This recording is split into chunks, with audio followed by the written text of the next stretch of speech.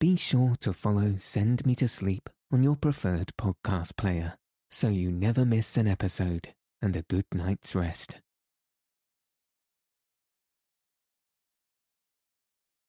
Good evening. In this episode, I'll be reading Beauty and the Beast from Andrew Lang's The Blue Fairy Book.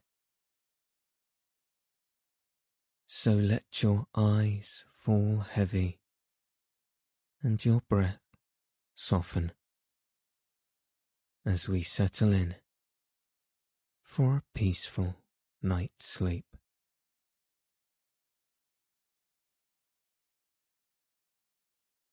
Once upon a time, in a very far-off country, there lived a merchant who had been so fortunate in all his undertakings that he was enormously rich. As he had, however, 6 sons and 6 daughters, he found that his money was not too much to let them all have everything they fancied, as they were accustomed to do. But one day, a most unexpected misfortune befell them. Their house caught fire and was speedily burnt to the ground, with all the splendid furniture, the books, the pictures, gold, silver, and precious goods it contained. And this was only the beginning of their troubles. Their father, who had until this moment prospered in all ways, suddenly lost every ship he had upon the sea, either by dint of pirates, shipwreck, or fire. Then he heard that his clerks in distant countries, whom he trusted entirely, had proven unfaithful, and at last from great wealth he fell into the direst poverty. All he had left was a little town in a desolate place, at least 100 leagues from the town in which he had lived. And to this he was forced to retreat with his children, who were in despair at the idea of leading such a different life. Indeed, the daughters at first hoped that their friends, who had been so numerous while they were rich, would insist on their staying in their houses now they no longer possessed one. But they soon found that they were left alone, and that their former friends even attributed their misfortunes to their own extravagance, and showed no intention of offering any help. So nothing was left for them but to take their departure to the cottage, which stood in the midst of a dark forest, and seemed to be the most dismal place upon the face of the earth. As they were too poor to have any servants, the girls had to work hard, like peasants, and the sons, for their part, cultivated the fields to earn their living.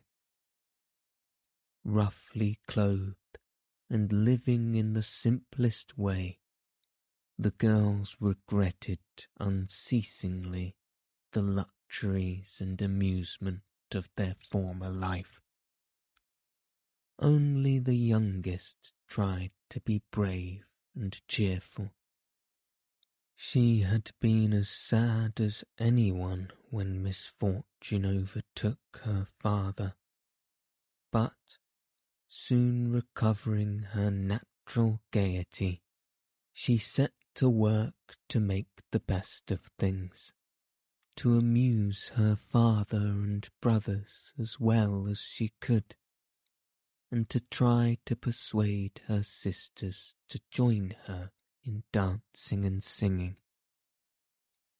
But they would do nothing of the sort, and, because she was not as doleful as themselves, they declared that this miserable life was all she was fit for.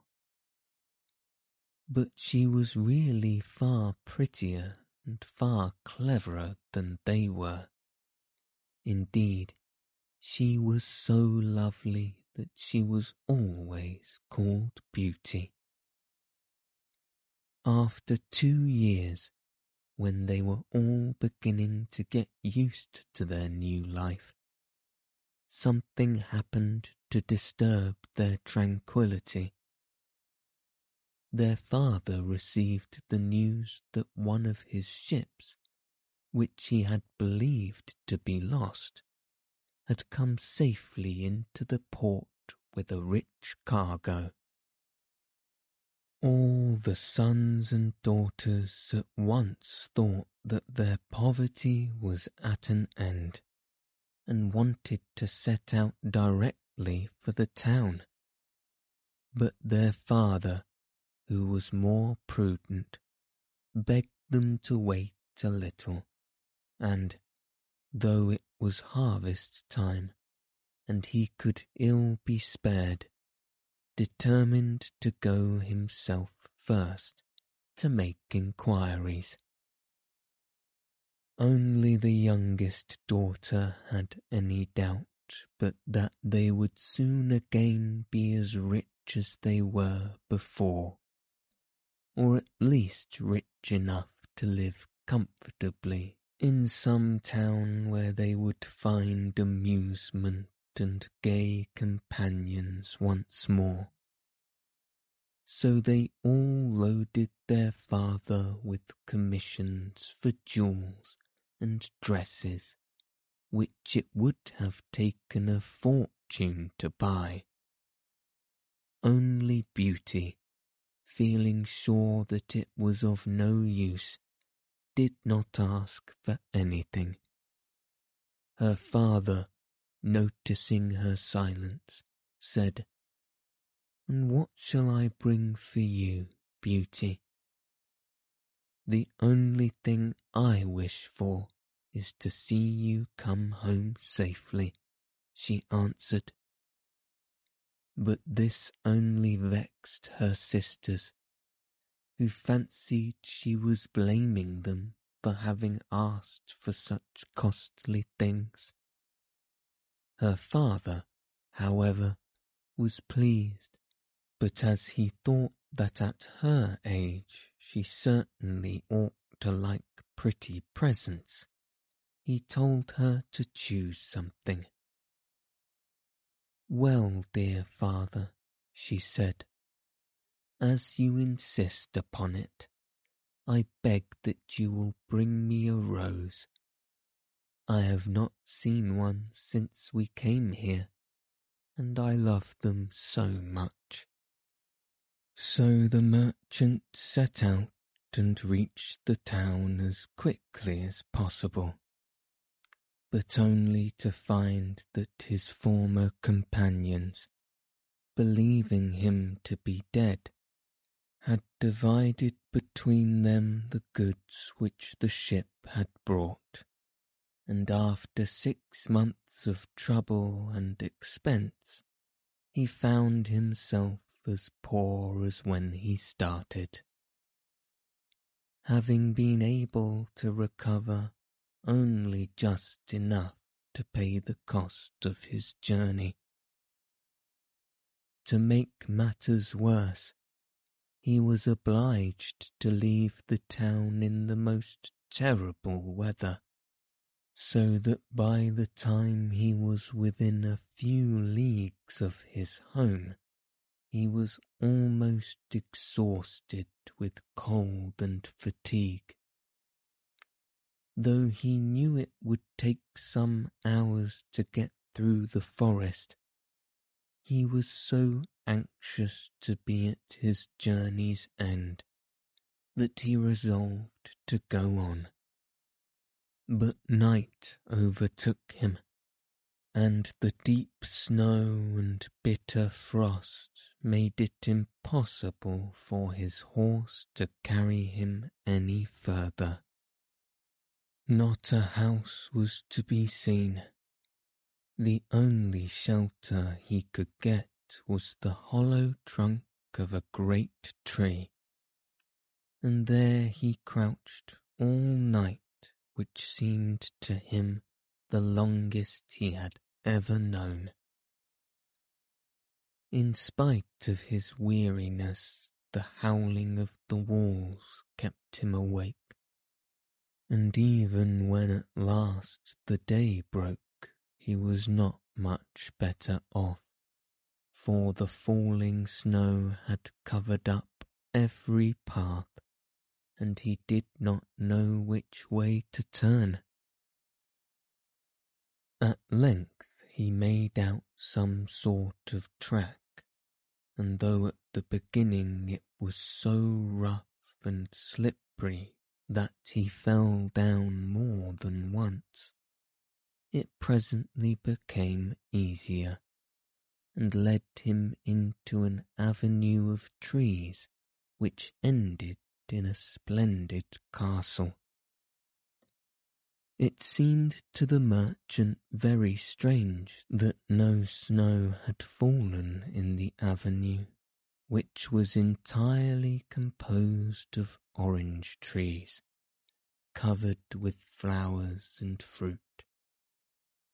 When he reached the first court of the castle, he saw before him a flight of agate steps, and went up them, and passed through several splendidly furnished rooms. The pleasant warmth of the air revived him, and he felt very hungry, but there seemed to be nobody in all this vast and splendid palace whom he could ask to give him something to eat. Deep silence reigned everywhere, and at last, tired of roaming through empty rooms and galleries, he stopped in a room smaller than the rest, where a clear fire was burning, and a couch was drawn up closely to it. Thinking that this must be prepared for someone who was expected, he sat down to wait till he should come, and very soon fell into a sweet sleep. When his extreme hunger wakened him after several hours, he was still alone, but a little table, upon which was a good dinner, had been drawn up close to him, and, as he had eaten nothing for 24 hours, he lost no time in beginning his meal, hoping that he might soon have an opportunity of thanking his considerate entertainer, whoever it might be. But no one appeared, and even after another long sleep, from which he awoke completely refreshed, there was no sign of anybody, though a fresh meal of dainty cakes and fruit was prepared upon the little table at his elbow. Being naturally timid, the silence began to terrify him, and he resolved to search once more through all the rooms, but it was of no use. Not even a servant was to be seen. There was no sign of life in the palace. He began to wonder what he should do, and to amuse himself by pretending that all the treasures he saw were his own, and considering how he would divide them among his children. Then he went down into the garden, and though it was winter everywhere else, here the sun shone, and the birds sang, and the flowers bloomed, and the air was soft and sweet. The merchant, in his ecstasies with all he saw and heard, said to himself, "All this must be meant for me. I will go this minute and bring my children to share all these delights." In spite of being so cold and weary when he reached the castle, he had taken his horse to the stable and fed it. Now he thought he would saddle it for his homeward journey, and he turned down the path which led to the stable. His path had a hedge of roses on each side of it, and the merchant thought he'd never seen or smelt such exquisite flowers. They reminded him of his promise to Beauty, and he stopped and had just gathered one to take to her when he was startled by a strange noise behind him. Turning round, he saw a frightful beast, which seemed to be very angry, and said in a terrible voice, "Who told you that you might gather my roses? Was it not enough that I allowed you to be in my palace and was kind to you? This is the way you show your gratitude, by stealing my flowers. But your insolence shall not go unpunished." The merchant, terrified by these furious words, dropped the fatal rose, and, throwing himself on his knees, cried, "Pardon me, noble sir. I am truly grateful to you for your hospitality, which was so magnificent that I could not imagine that you would be offended by my taking such a little thing as a rose." But the beast's anger was not lessened by this speech. "You are very ready with excuses and flattery," he cried, "but that will not save you from the death you deserve."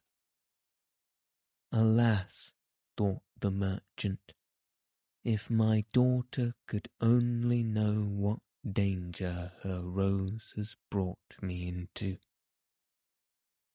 And in despair he began to tell the beast all his misfortunes and the reason of his journey, not forgetting to mention Beauty's request. "A king's ransom would hardly have procured all that my other daughters asked," he said, "but I thought that I might at least take Beauty her rose. I beg you to forgive me, for you see I meant no harm." The beast considered for a moment, and then he said in a less furious tone, "I will forgive you on one condition, that is, that you will give me one of your daughters." "Ah," cried the merchant, "if I were cruel enough to buy my own life at the expense of one of my children, what excuse could I invent to bring her here?" "No excuse would be necessary. answered the beast. "If she comes at all, she must come willingly. On no other condition will I have her. See if any one of them is courageous enough, and loves you well enough to come and save your life. You seem to be an honest man, so I will trust you to go home. I give you a month to see if either of your daughters will come back with you and stay here, to let you go free. If neither of them is willing, you must come alone, after bidding them goodbye forever, for then you will belong to me. And do not imagine that you can hide from me, for if you fail to keep your word, I will come and fetch you," added the beast grimly. The merchant accepted the proposal, though he did not really think any of his daughters could be persuaded to come. He promised to return at the time appointed, and then, anxious to escape from the presence of the beast, he asked permission to set off at once. But the beast answered that he could not go until next day. "Then you will find a horse ready for you," he said. "Now go and eat your supper and await my orders." The poor merchant, more dead than alive, went back to his room, where the most delicious supper was already served on the little table which was drawn up before a blazing fire. But he was too terrified to eat, and only tasted a few of the dishes, for fear the beast should be angry if he did not obey his orders. When he had finished, he heard a great noise in the next room, which he knew meant that the beast was coming. As he could do nothing to escape his visit, the only thing that remained was to seem as little afraid as possible. So when the beast appeared and asked roughly if he had supped well, the merchant answered humbly that he had, thanks to his host's kindness. Then the beast warned him to remember their agreement, and to prepare his daughter exactly for what she had to expect. "Do not get up tomorrow," he added, "until you see the sun and hear a golden bell ring. Then you will find your breakfast waiting here for you, and the horse you are to ride will be ready in the courtyard. He will also bring you back again when you come with your daughter a month hence. Farewell. Take a rose to Beauty, and remember your promise." The merchant was only too glad when the beast went away, and though he could not sleep for sadness, he lay down until the sun rose. Then, after a hasty breakfast, he went to gather Beauty's rose, and mounted his horse, which carried him off so swiftly that in an instant he had lost sight of the palace, and he was still wrapped in gloomy thoughts when it stopped before the door of the cottage. His sons and daughters, who had been very uneasy at his long absence, rushed to meet him, eager to know the result of his journey, which, seeing him mounted upon a splendid horse and wrapped in a rich mantle, they supposed to be favourable. He hid the truth from them at first, only saying sadly to Beauty as he gave her the rose, "Here is what you asked me to bring you. You little know what it has cost." But this excited their curiosity so greatly that presently he told them of his adventures from beginning to end, and then they were all very unhappy. The girls lamented loudly over their lost hopes, and the sons declared that their terrible castle, and began to make plans for killing the beast if it should come to fetch him. But he reminded them that he had promised to go back. Then the girls were very angry with Beauty, and said it was her fault, and that if she had asked for something sensible, this would have never happened, and complained bitterly that they should have to suffer for her folly. Poor Beauty, much distressed, said to them, "I have, indeed, caused this misfortune, but I assure you I did it innocently. Who could have guessed that to ask for a rose in the middle of summer would cause such misery? But as I did the mischief, it is only just that I should suffer for it. I will therefore go back with my father to keep his promise."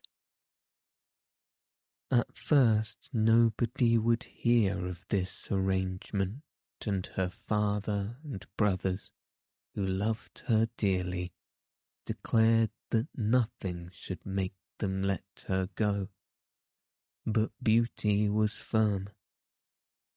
As the time grew near, she divided all her possessions between her sisters, and said goodbye to everything she loved. And when the fatal day came, she encouraged and cheered her father as they mounted together the horse which had brought him back. It seemed to fly rather than gallop, but so smoothly that Beauty was not frightened. Indeed, she would have enjoyed the journey if she had not feared what might happen to her at the end of it. Her father still tried to persuade her to go back, but in vain. While they were talking, the night fell, and then, to their great surprise, wonderful coloured lights began to shine in all directions, and splendid fireworks blazed out before them. All the forest was illuminated by them, and even felt pleasantly warm, though it had been bitterly cold before.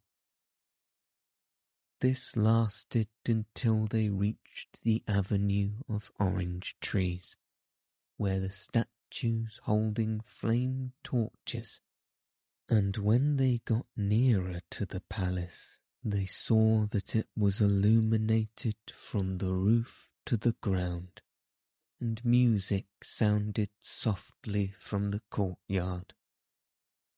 "The beast must be very hungry," said Beauty, trying to laugh, "if he makes all this rejoice over the arrival of his prey." But in spite of her anxiety, she could not help admiring all the wonderful things she saw. The horse stopped at the foot of the flight of steps leading to the terrace, and when they had dismounted, her father led her to the little room he had been in before, where they found a splendid fire burning, and the table daintily spread with a delicious supper. The merchant knew that this was meant for them, and Beauty, who was rather less frightened now that she had passed through so many rooms and seen nothing of the beast, was quite willing to begin, for her long ride had made her very hungry. But they had hardly finished their meal when the noise of the beast's footsteps were heard approaching, and Beauty clung to her father in terror, which became all the greater when she saw how frightened he was. But when the beast really appeared, though she trembled at the sight of him, she made a great effort to hide her terror, and saluted him respectfully. This evidently pleased the beast.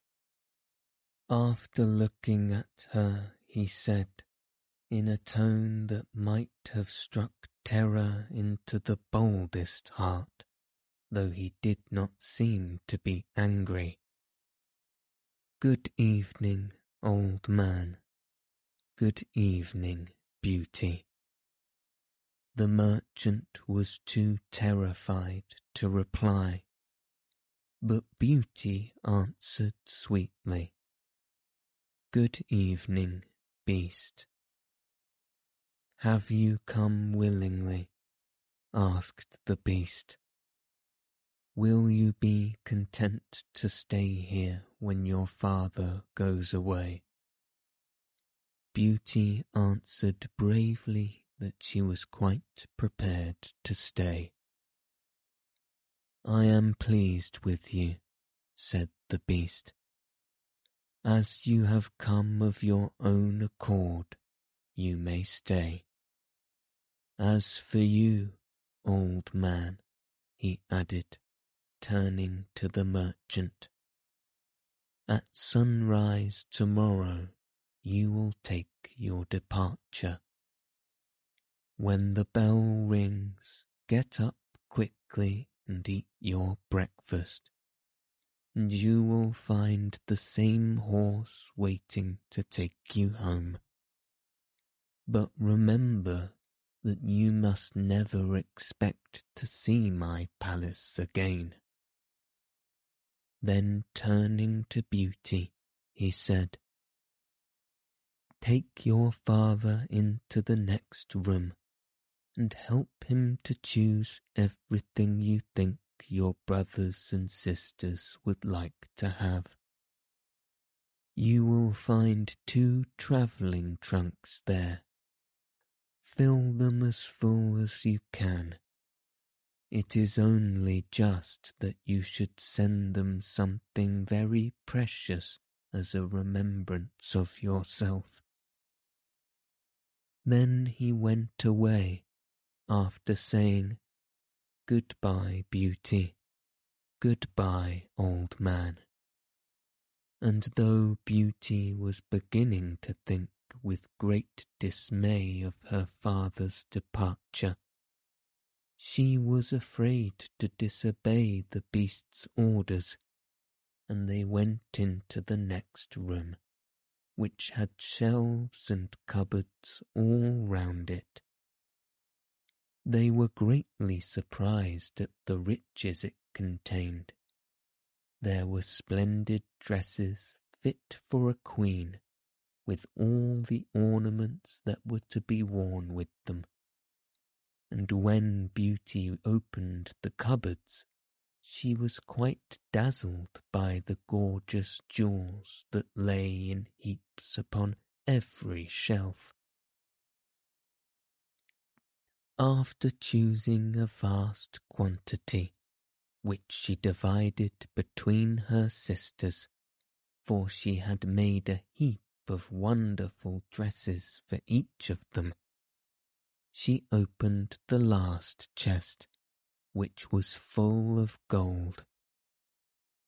"I think, father," she said, "that as the gold will be more useful to you, we had better take out the other things again and fill the trunk with it." So they did this, but the more they put in, the more room there seemed to be, and at last they put back all the jewels and dresses they had taken out, and Beauty even added as many more of the jewels as she could carry at once, and then the trunks were not too full, but they were so heavy that an elephant could not have carried them. "The beast was mocking us," cried the merchant. "He must have pretended to give us all these things, knowing that I could not carry them away." "Let us wait and see," answered Beauty. "I cannot believe that he meant to deceive us. All we can do is to fasten them up and leave them ready." So they did this and returned to the little room, where, to their astonishment, they found breakfast ready. The merchant ate his with a good appetite, as the beast's generosity made him believe that he might perhaps venture to come back soon and see Beauty. But she felt sure that her father was leaving her forever. So she was very sad when the bell rang sharply for the second time, and warned them that the time had come for them to part. They went down into the courtyard, where 2 horses were waiting, one loaded with 2 trunks, the other for him to ride. They were pawing the ground in their impatience to start, and the merchant was forced to bid Beauty a hasty farewell. As soon as he was mounted, he went off at such a pace that she lost sight of him in an instant. Then Beauty began to cry, and wandered sadly back to her own room. But she soon found that she was very sleepy, and she had nothing better to do than lay down and instantly fall asleep. And then she dreamed that she was walking by a brook bordered with trees, and lamenting her sad fate, when a young prince, handsomer than anyone she had ever seen, and with a voice that went straight to her heart, came and said to her, "Ah, Beauty, you are not so unfortunate as you suppose. Here you will be rewarded for all you have suffered elsewhere. Your every wish shall be gratified.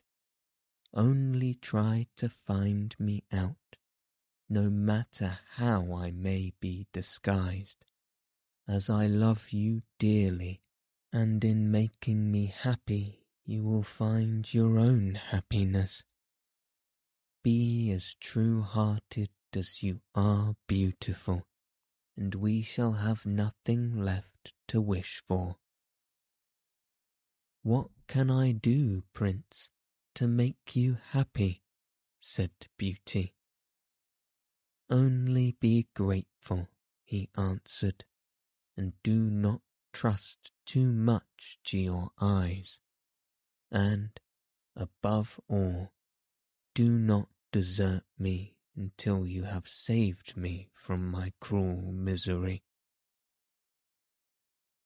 After this she thought she found herself in a room with a stately and beautiful lady, who said to her, "Dear Beauty, try not to regret all you have left behind you, for you are destined to a better fate. Only do not let yourself be deceived by appearances." Beauty found her dreams so interesting that she was in no hurry to awake, but presently the clock roused her by calling her name softly 12 times, and then she got up and found her dressing table set out with everything she could possibly want, and when her toilet was finished, she found dinner was waiting in the room next to hers. But dinner does not take very long when you are all by yourself, and very soon she sat down cosily in the corner of a sofa and began to think about the charming prince she had seen in her dream. "He said I could make him happy," said Beauty to herself. "It seems, then, that this horrible beast keeps him a prisoner. How can I set him free? I wonder why they both told me not to trust appearances. I don't understand it. But, after all, it was only a dream, so why should I trouble myself about it? I had better go and find something to amuse myself." So she got up and began to explore some of the many rooms in the palace. The first she entered was lined with mirrors, and Beauty saw herself reflected on every side, and thought she had never seen such a charming room. Then a bracelet which was hanging from a chandelier caught her eye, and on taking it down, she was greatly surprised to find it held a portrait of her unknown admirer, just as she had seen him in her dream. With great delight she slipped the bracelet on her arm, and went on into a gallery of pictures, where she soon found a portrait of the handsome prince, as large as life, and so well painted as she studied it, he seemed to smile kindly at her. Tearing herself away from the portrait at last, she passed through into a room which contained every musical instrument under the sun, and here she amused herself for a long while in trying some of them, and singing until she was tired.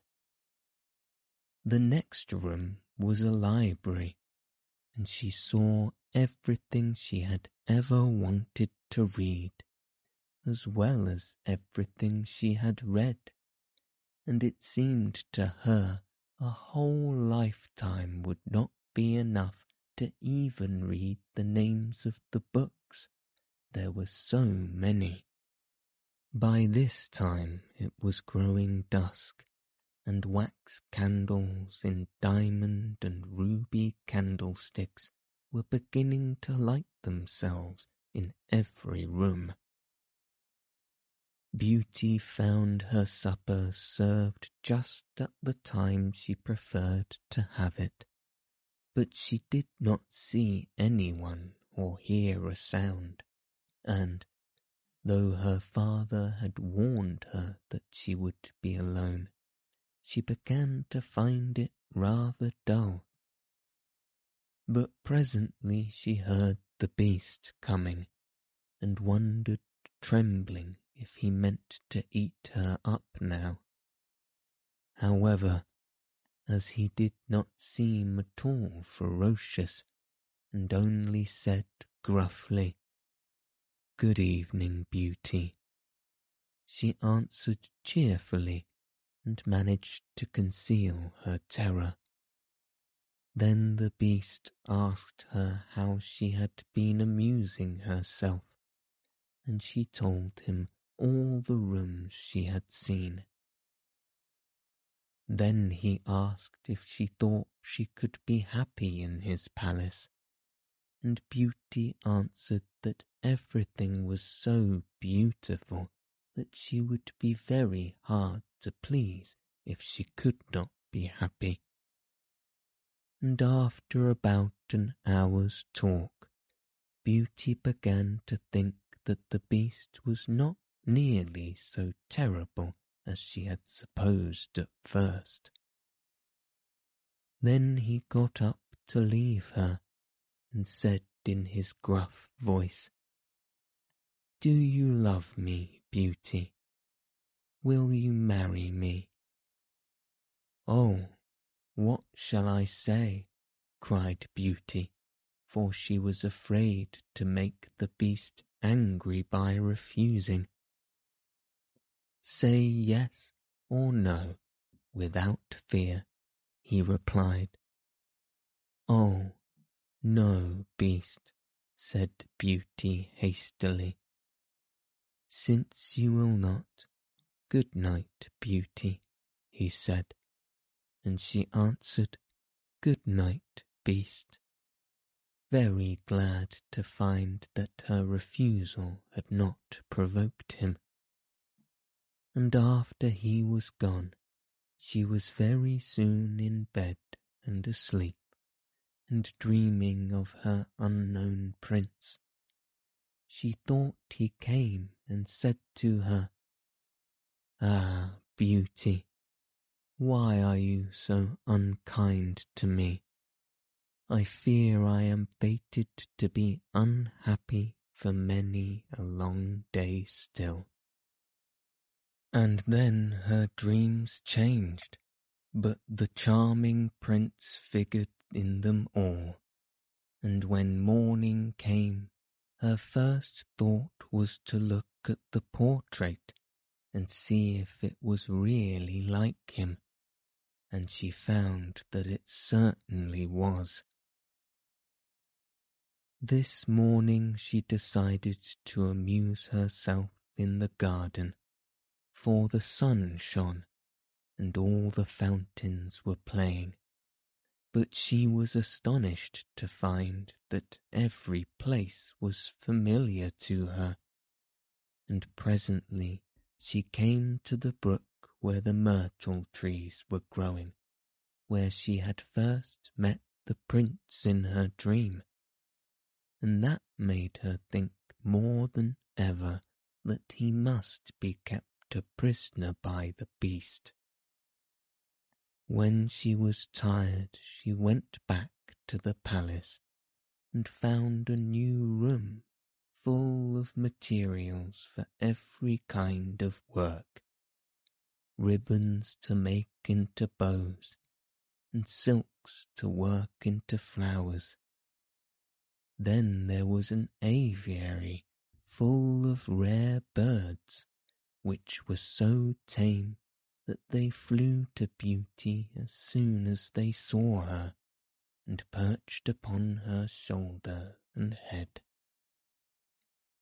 "Pretty little creatures," she said, "how I wish that your cage was nearer to my room, that I might often hear you sing." So saying, she opened a door, and found, to her delight, that it led into her own room, though she had thought it quite the other side of the palace. There were more birds in a room farther on, parrots parrots and cockatoos that could talk, and they greeted Beauty by name.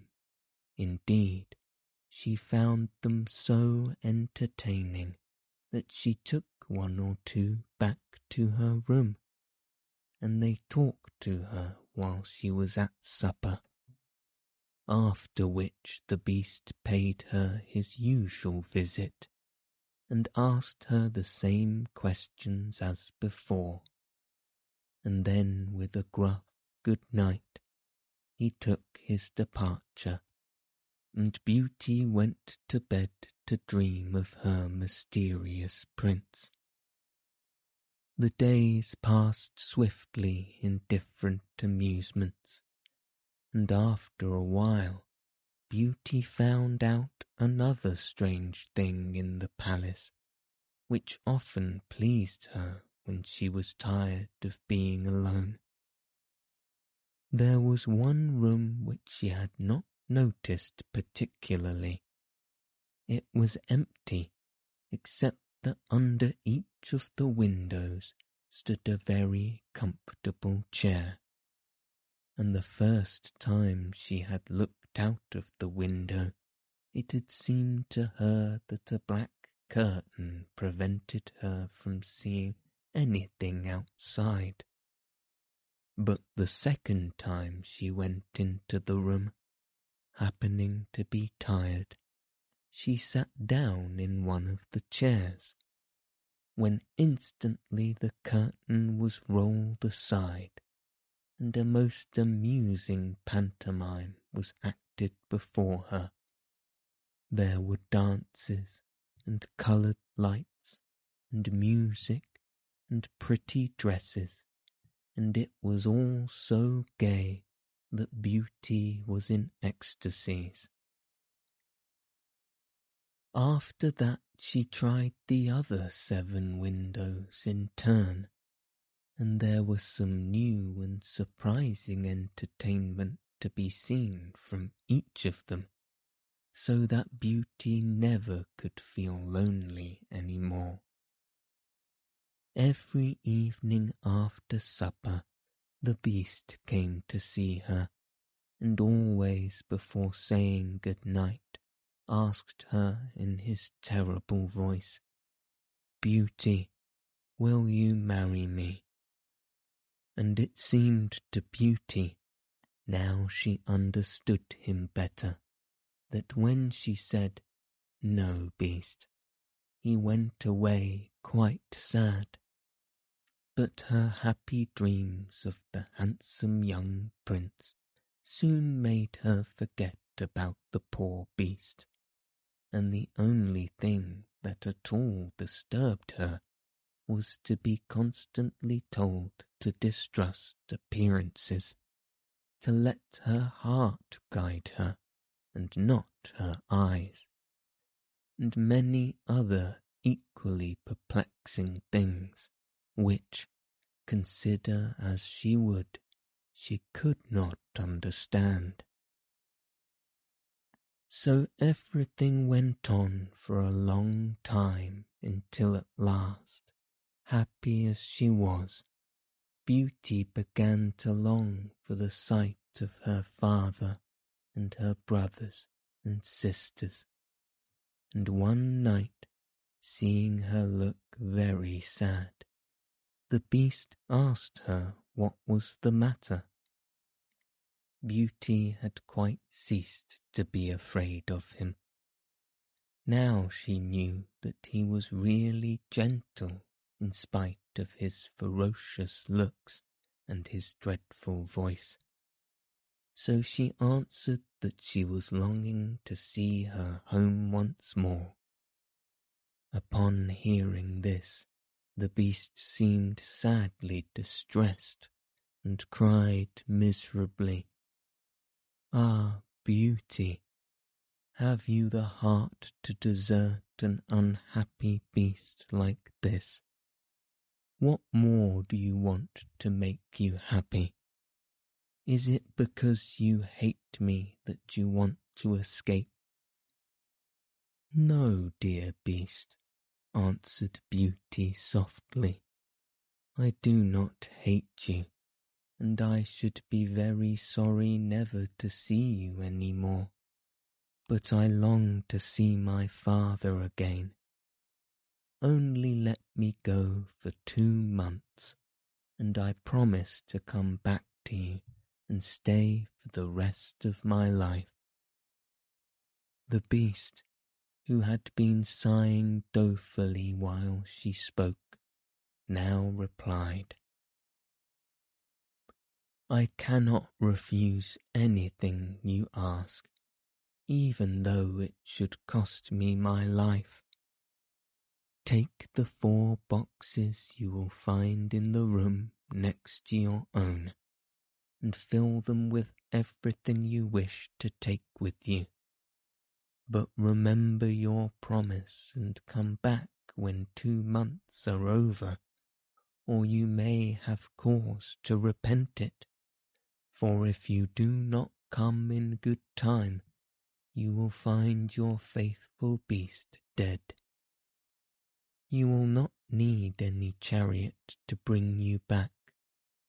Only say goodbye to all your brothers and sisters the night before you come away, and when you have gone to bed, turn this ring round upon your finger and say firmly, 'I wish to go back to my palace and see my beast again.' Good night, Beauty. Fear nothing, sleep peacefully, and before long you shall see your father once more." As soon as Beauty was alone, she hastened to fill the boxes with all the rare and precious things she saw about her, and only when she was tired of heaping things into them did they seem to be full. Then she went to bed, but could hardly sleep for joy, and when at last she did begin to dream of her beloved prince, she was grieved to see him stretched upon a grassy bank, sad and weary, and hardly like himself. "What is the matter?" she cried. He looked at her reproachfully and said, "How can you ask me, cruel one? You are not leaving me to my death, perhaps?" "Ah, don't be so sorrowful," cried Beauty. "I am only going to assure my father that I am safe and happy. I have promised the beast faithfully that I will come back, and he would die of grief if I did not keep my word." "What would that matter to you?" said the prince. "Surely you would not care." "Indeed, I should be ungrateful if I did not care for such a kind beast," cried Beauty indignantly. "I would die to save him from pain. I assure you it is not his fault that he is so ugly." Just then a strange sound woke her. Someone was speaking not very far away, and opening her eyes, she found herself in a room she had never seen before, which was certainly not nearly so splendid as those she was used to in the beast's palace. Where could she be? She got up and dressed hastily, and then saw that the boxes she had packed the night before were all in the room. While she was wondering by what magic the beast had transported them and herself to this strange place, she suddenly heard her father's voice, and rushed out and greeted him joyfully. Her brothers and sisters were all astonished at her appearance, as they had never expected to see her again, and there was no end to the questions they asked her. She had also much to hear about what had happened to them while she was away, and of her father's journey home. But when they heard that she had only come to be with them for a short time, and then must go back to the beast's palace forever, they lamented loudly. Then Beauty asked her father what he thought could be the meaning of her strange dreams, and why the prince constantly begged her not to trust appearances. After much consideration, he answered, "You tell me yourself that the beast, frightful as he is, loves you dearly, and deserves your love and gratitude for his gentleness and kindness. I think the prince must mean you to understand that you ought to reward him by doing as he wishes you to, in spite of his ugliness." Beauty could not help seeing that this seemed very possible. Still, when she thought of her dear prince who was so handsome, she did not feel at all inclined to marry the beast. At any rate, for 2 months she need not decide, but could enjoy herself with her sisters. But though they were rich now, and lived in town again, and had plenty of acquaintances, Beauty found that nothing amused her very much, and she often thought of the palace where she was so happy, especially as at home she never once dreamed of her prince, and she felt quite sad without him. Then her sisters seemed to have got quite used to being without her, and even found her rather in the way, so she would not have been sorry when the 2 months were over, but for her father and brothers, who begged her to stay, and seemed so grieved at the thought of her departure that she had no courage to say good-bye to them. Every day when she got up, she meant to say it at night, and when night came she put it off again, until at last she had a dismal dream which helped her to make up her mind. She thought she was wandering in a lonely path in the palace gardens, when she heard groans which seemed to come from some bushes hiding the entrance of a cave. And running quickly to see what could be the matter, she found the beast stretched out upon his side, apparently dying. He reproached her faintly with being the cause of his distress, and at the same moment a stately lady appeared and said very gravely, "Ah, Beauty, you are only just in time to save his life. See what happens when people do not keep their promises. If you had delayed 1 more day, you would have found him dead." Beauty was so terrified by this dream that the next morning she announced her intention of going back at once, and that very night she said good-bye to her father and all her brothers and sisters, and as soon as she was in bed, she turned her ring round upon her finger and said firmly, "I wish to go back to my palace and see my beast again. as she had been told to do. Then she fell asleep instantly, and only woke up to hear the clock saying, "Beauty, Beauty," 12 times in its musical voice, which told her at once that she was really in the palace once more. Everything was just as before, and her birds were so glad to see her. But Beauty thought she had never known such a long day, for she was so anxious to see the beast again that she felt as if supper time would never come.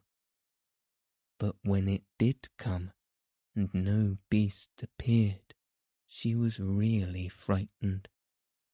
For a long time, she ran down into the garden to search for him, and up and down the paths and avenues ran poor Beauty, calling his name in vain, for no one answered, and not a trace of him could she find, until at last, quite tired, she stopped for a minute's rest, and saw that she was standing opposite the shady path she had seen in her dream.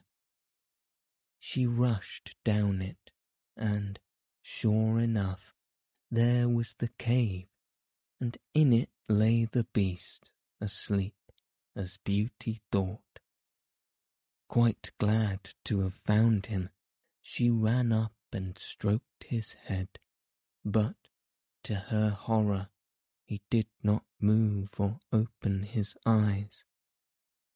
"Oh, he is dead, and it is my fault," said Beauty, crying bitterly. But then, looking at him again, she fancied he still breathed, and, hastily fetching some water from the nearest fountain, she sprinkled it over his face, and, to her great delight, he began to revive. "Oh, beast, how you frightened me," she cried. "I never knew how much I loved you until just now, when I feared I was too late to save your life. Can you really love such an ugly creature as I am?" said the beast faintly. "Ah, Beauty, you only came just in time. I was dying because I thought you had forgotten your promise. But go back now and rest, and I shall see you again by and by." Beauty, who had half expected that he would be angry with her, was reassured by his gentle voice, and went back to the palace, where supper was awaiting her. And afterward the beast came in as usual, and talked about the time she had spent with her father, asking if she had enjoyed herself, and if they had all been very glad to see her. Beauty answered politely, and quite enjoyed telling him all that had happened to her. And when at last the time came for him to go, and he asked, as he so often asked before, "Beauty, will you marry me?" she answered softly, "Yes, dear beast." As she spoke, a blaze of light sprang up before the windows of the palace. Fireworks crackled and guns banged, and across the avenue of orange trees, in letters all made of fireflies, was written, "Long live the prince and his bride." Turning to ask the beast what it all could mean, Beauty found that he had disappeared, and in his place stood her long-loved prince. At the same moment the wheels of a chariot were heard upon the terrace, and two ladies entered the room. One of them Beauty recognized as the stately lady she had seen in her dreams. The other was also so grand and queenly that Beauty hardly knew which to greet first. But the one she already knew said to her companion, "Well, Queen, this is Beauty, who has had the courage to rescue your son from the terrible enchantment. They love one another, and only your consent to their marriage is wanting to make them perfectly happy." "I consent with all my heart," cried the Queen. "How can I ever thank you enough, charming girl, for having restored my dear son to his natural form?" And then she tenderly embraced Beauty and the Prince, who had meanwhile been greeting the fairy and received her congratulations. "Now," said the fairy to Beauty, "I suppose you would like me to send for all your brothers and sisters to dance at your wedding." And so she did, and the marriage was celebrated the very next day with the utmost splendour, and Beauty and the Prince lived happily ever after.